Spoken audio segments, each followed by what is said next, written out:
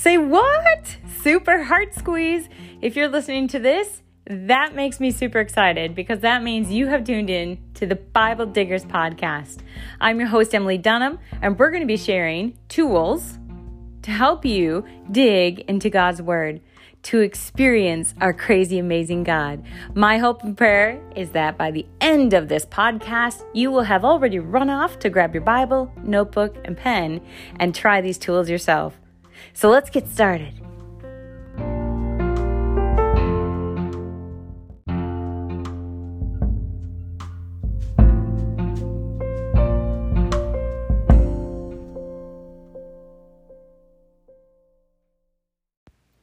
Hello, friends. Emily here with the Bible Diggers podcast. I just want to say thanks for joining me today.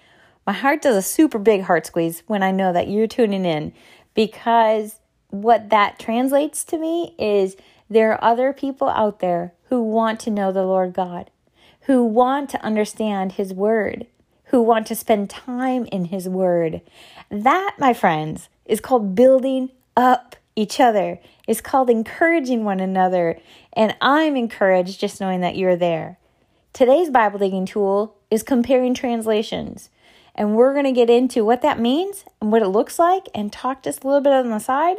And while we're looking at that tool, we're going to be looking at Psalm 34.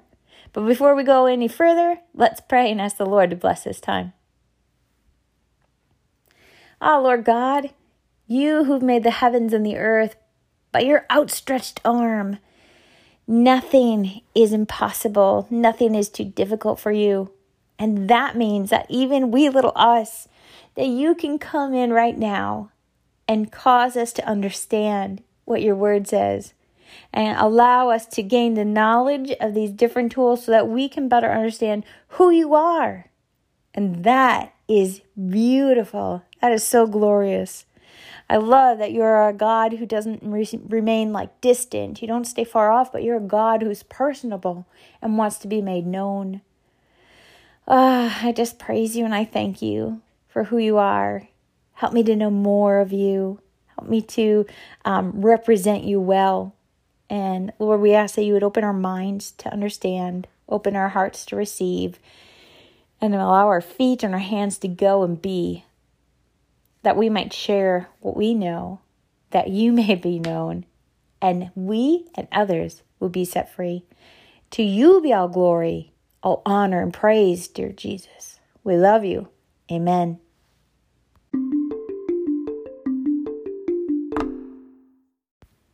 Hi, you guys. Okay, here we go. Bible study tools number 5.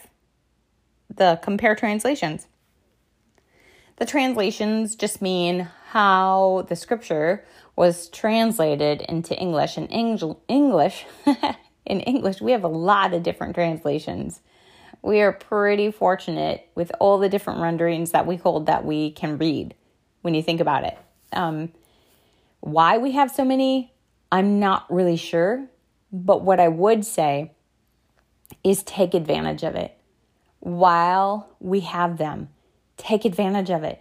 Use them while we have the time, while we have the freedom, and while we have the access. There's no better time than now than to get into the Word and read various translations of the Scriptures.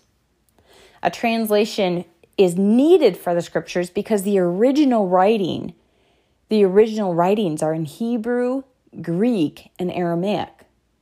So we are in desperate need of it to be translated.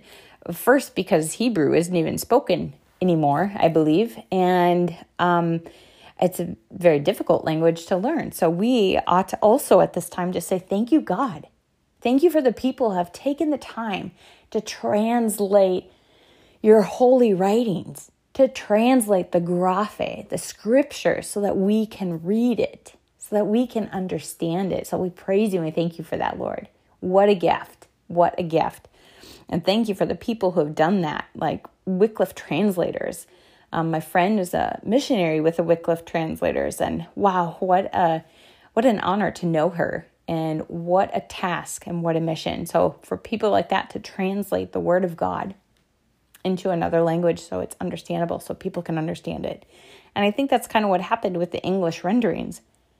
Some of your first translations into English, right, were the King James Version, which is a lot of thous, right? Thou, thee, goest, and a language that we don't use in this day and age. It is very difficult to understand sometimes and just doesn't seem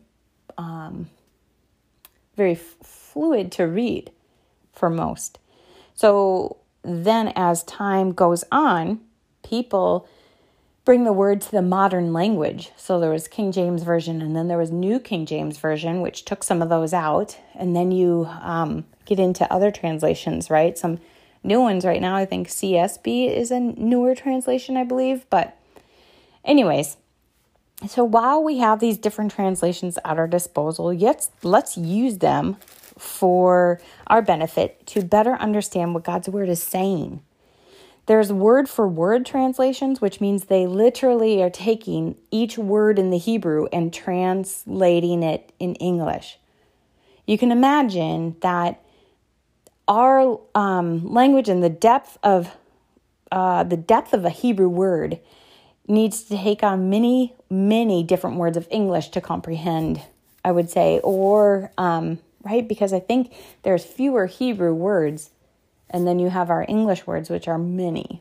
I'm really blowing it on describing that, but I know it to be true or something of that sort. So, and then vice versa, like to try to understand the depth of love is like many different words for Greek and trying to know what is happening. But if you were a person of that culture and of that time and understood the language, you would understand what he's saying, which is why Bible digging is so important too, as you get to learn the word. And after you've done read-throughs or just wanting to know more and go deeper, this is where we get this opportunity to study it more in depth.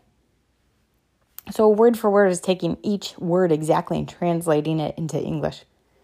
A thought for thought is not taking a word, but taking like a sentence and getting the idea of what it's really saying and formulating it to make sense how we would speak it now, how we would say it and what it actually is saying as a whole, I believe. So thought for thought are easier reads, right? Easier for our brain to understand. So if you're just going to do like a read through, I would go for a thought for thought. If you are new to the scriptures, a thought for thought is helpful. It's like a New Living Translation. Just makes it more understandable to read. But some study words, like some study Bibles, the NIV and the Holman Christian Standard Bible, those are word for word and thought for thought combined. An NASB is more of a word for word. And I have to admit, I go to that one often. Like that's my Bible that's really tattered and torn. And my brain has to work at it to try to figure out some of the puzzle too. But that's why I love the Compare Translation Bible digging tool. I can read so I know the word for words.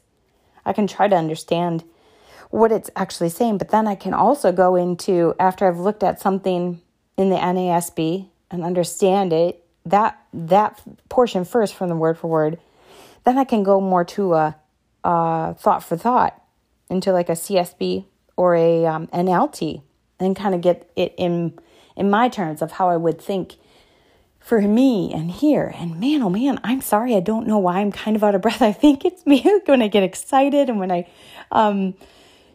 just want to keep talking and share all this good stuff with you, I start to get short of breath. So I'm sorry if that is too much. I'll just try to calm down for a minute. Okay, so that's the Bible translations in English.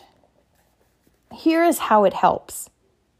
If you have your notebook handy, right, you're going to date it in the top right. And then we're going to look at Psalm 34. Psalm 34, and I'm reading first from my NASB, New American Standard. So you're going to write Psalm 34, verses 4 through 7, and whatever translation you have, you would put it in parentheses. So mine at my notebook says NASB, and then you're going to scribe verses 4 through 7 onto your notebook. Now, in Bible digging tools number 2, we learned about Scholar Scribe. So if you're not sure what I mean by that, what I'm just saying is you're going to transfer the scripture onto your notebook. So write down verses 4 through 7. I'm going to read it to you from the New American Standard. I sought the Lord, and he answered me and delivered me from all my fears. They looked to him and were radiant, and their faces will never be ashamed. This poor man cried, and the Lord heard him and saved him out of all his troubles. The angel of the Lord encamps around those who fear him and rescues them. Whew, that is a good chunk of scripture. Man, when this podcast is done, do yourself a favor and go back and read the entire Psalm 34. It is very good. It is a Psalm of David when he pretended he was a madman, like he was crazy to get out of the hands of Abimelech. So that's a whole nother story. And you could cross-reference that and go look at that full story of that situation. And you might be saying, what is cross-referencing? Well, that's another tool for another time. But in the meantime, I want you to scribe Psalm 34, 4 through 7 in your notebook. Remember, penning it creates another sense and helps you to recall and to understand and to ponder what the word is saying. So I have my 4 verses written out. And on the side, I did circle, like I put verse 4, 5, 6, 7, where those verses are aligned. Now, I'm going to look at a few of the words. No, not the few of the words, sorry. Now I'm going to look at another translation. And I chose for this psalm the CSB. So underneath the 4 verses that I already wrote, I then penned Psalm 34, verses 4 through 7, in parentheses, CSB, Christian Standard Bible. And then I scribed the verses from that translation. I'm going to read that translation to you right now. It says, I sought the Lord, and he answered me, and rescued me from all my fears. Those who look to him are radiant with joy. Their faces will never be ashamed. This poor man cried, and the Lord heard him and saved him from all his troubles. The angel of the Lord encamps around those who fear him and rescues them. So if you were to see in your notebook the 2 different translations that are written, what you do next is, first of all, like when we scribe, any words that stand out to you, go ahead and highlight those with your colored pencil, like circle those or make a note of those, because that could be a dig with another tool that we'll talk about, or even just a tool or a digging location because it's a verse or a word. Anyways, let's get back. You'll have these 2 translations written out, and you can begin to compare them. What words are different? Okay. Or what word stands out and you're not totally sure because it's a word you don't always use. Like the word sought is not always used in my vocabulary. I don't often say, I sought for this and I found it. I usually say, I was looking for this, right? So, but to me, sought just seems like an intense looking for, like, an urgent matter, or with great angst, like I sought the Lord and he answered me. So there's beautiful promise there. But when you're comparing, I want you to find the words that are different, or find something that actually might not be written in one translation, but in the other. So if I look at verse 5, Psalm 34, verse 5, the NASB says, they looked to him and were radiant, and their faces will never be ashamed. If I look at the Christian Standard Bible, verse 5 says, those who look to him are radiant with joy. Their faces will never be ashamed. So in here, it gives further wording to better understand the radiant. So radiant with joy. That brings a different picture, right? Like joy brings a whole nother understanding of the word radiant, if you ask me. So I would mark those. And then if you jump down to verse 7, right? Verse 7 is such a good No, the whole thing is good. But verse 7, the angel in the NASB, the angel of the Lord encamps around those who fear him. Encamps around those who fear him. The CSB says, the angel of the Lord encamps around those who fear him and rescues them. So what I'm noticing is the word encamps, and I don't often use the word encamps. The angel of the Lord encamps around. If I were to grab another translation, I would go and look probably just at that verse 7 because it's the word that I want to understand better. Encamps, or just see if I can find another translation and how they would render that word. So the New Living Translation reads, for the angel of the Lord is a guard. He surrounds and defends all who fear him. Whoa, right? So the words for encamp is to guard, a guard. He's a guard. My mind immediately goes to like a military situation. You've got an army. The angel of the Lord is encamped. He is surrounding you. He is guarding you. He is defending you. Not just you, but he's like, it says he's defender, all who fear him. Those who fear him, and not, and this fear is the reverence, the bow down. He's my Lord. He's my King. I fear him. He's my God. He's the one I follow, the one I worship, the one I proclaim as the one true God over all things and over me, right? So those who fear him, God's word promises right here that the angel of the Lord guards, surrounds, defends. That's awesome. That's awesome. And had I just looked at the NASB, the angel of the Lord encamps around those who fear him and rescues them, it is still powerful, right? Because it's the word of God. But with my English and understanding, as I begin to compare the translations and pull a bigger picture together, it helps me to envision, it helps me to better grasp what this portion of the Bible is saying. And now, for me, when I go back to read Psalm 34, verse 7 particularly, from here on out, I will probably envision a great, massive military army, or even just the angel of the Lord and all his power and might and glory. But I will envision him as a protector, as my defender. He surrounds me. Anything that wants to come after me has to go through him first because of how he mightily surrounds me. He rescues me. He defends me. He guards. He's my guard. He's my guard. Okay. I hope you guys are seeing that. So that's the beauty of comparing translations.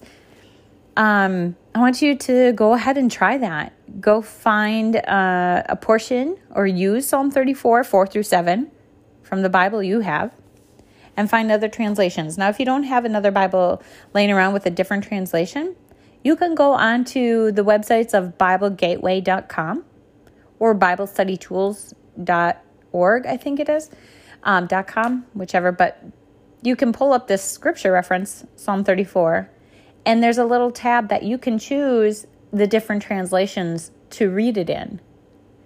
Now, and just want to give you a heads up, if you just start clicking translations and reading and not writing it down, yes, you can see the different renderings, but you might miss out on something that could stand out even more if you pen it to paper. So I recommend minimum of 3 translations to compare, writing and noting the differences, the similarities, the power of the words that are used. And as always, just ask the Lord to show you more of who he is, and he will not fail you. Like, he wants to be made known. So enjoy this tool of comparing. Somebody might have just sent a little message and just said, what about the Message? Like, there's people consider it the Bible, but the Message is a different type of rendering of the word. And that's what is known as a paraphrase. And a paraphrase is a big overall of what the person thinks it's saying, and then they write it and transfer it. So it's if you're going to study the Word of God, then you're most likely you're not going to want to study the paraphrase. You're not going to want to study the Message. But if you want to just read through the Bible like just a book, the Message is a different view and lets you see some stuff in a different light, I guess you could say. But it's someone's take on what they believe the Word is saying. So if you're going to study the Scriptures, though, go for a word for word or thought for thought and read those first before you pick up the Message to read. Does that make sense? Hopefully that helped answer that question. Okay, well, I think that's all I have for today. Bible Diggers tool number 5, compare translations.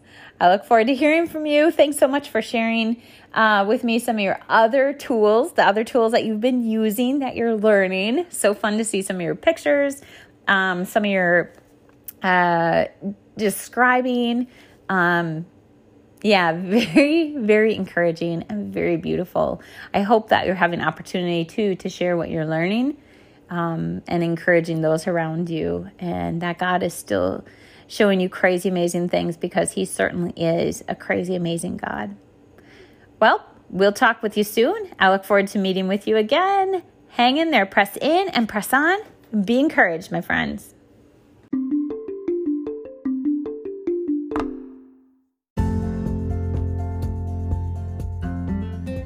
Hi, I just want to thank you so much for listening today.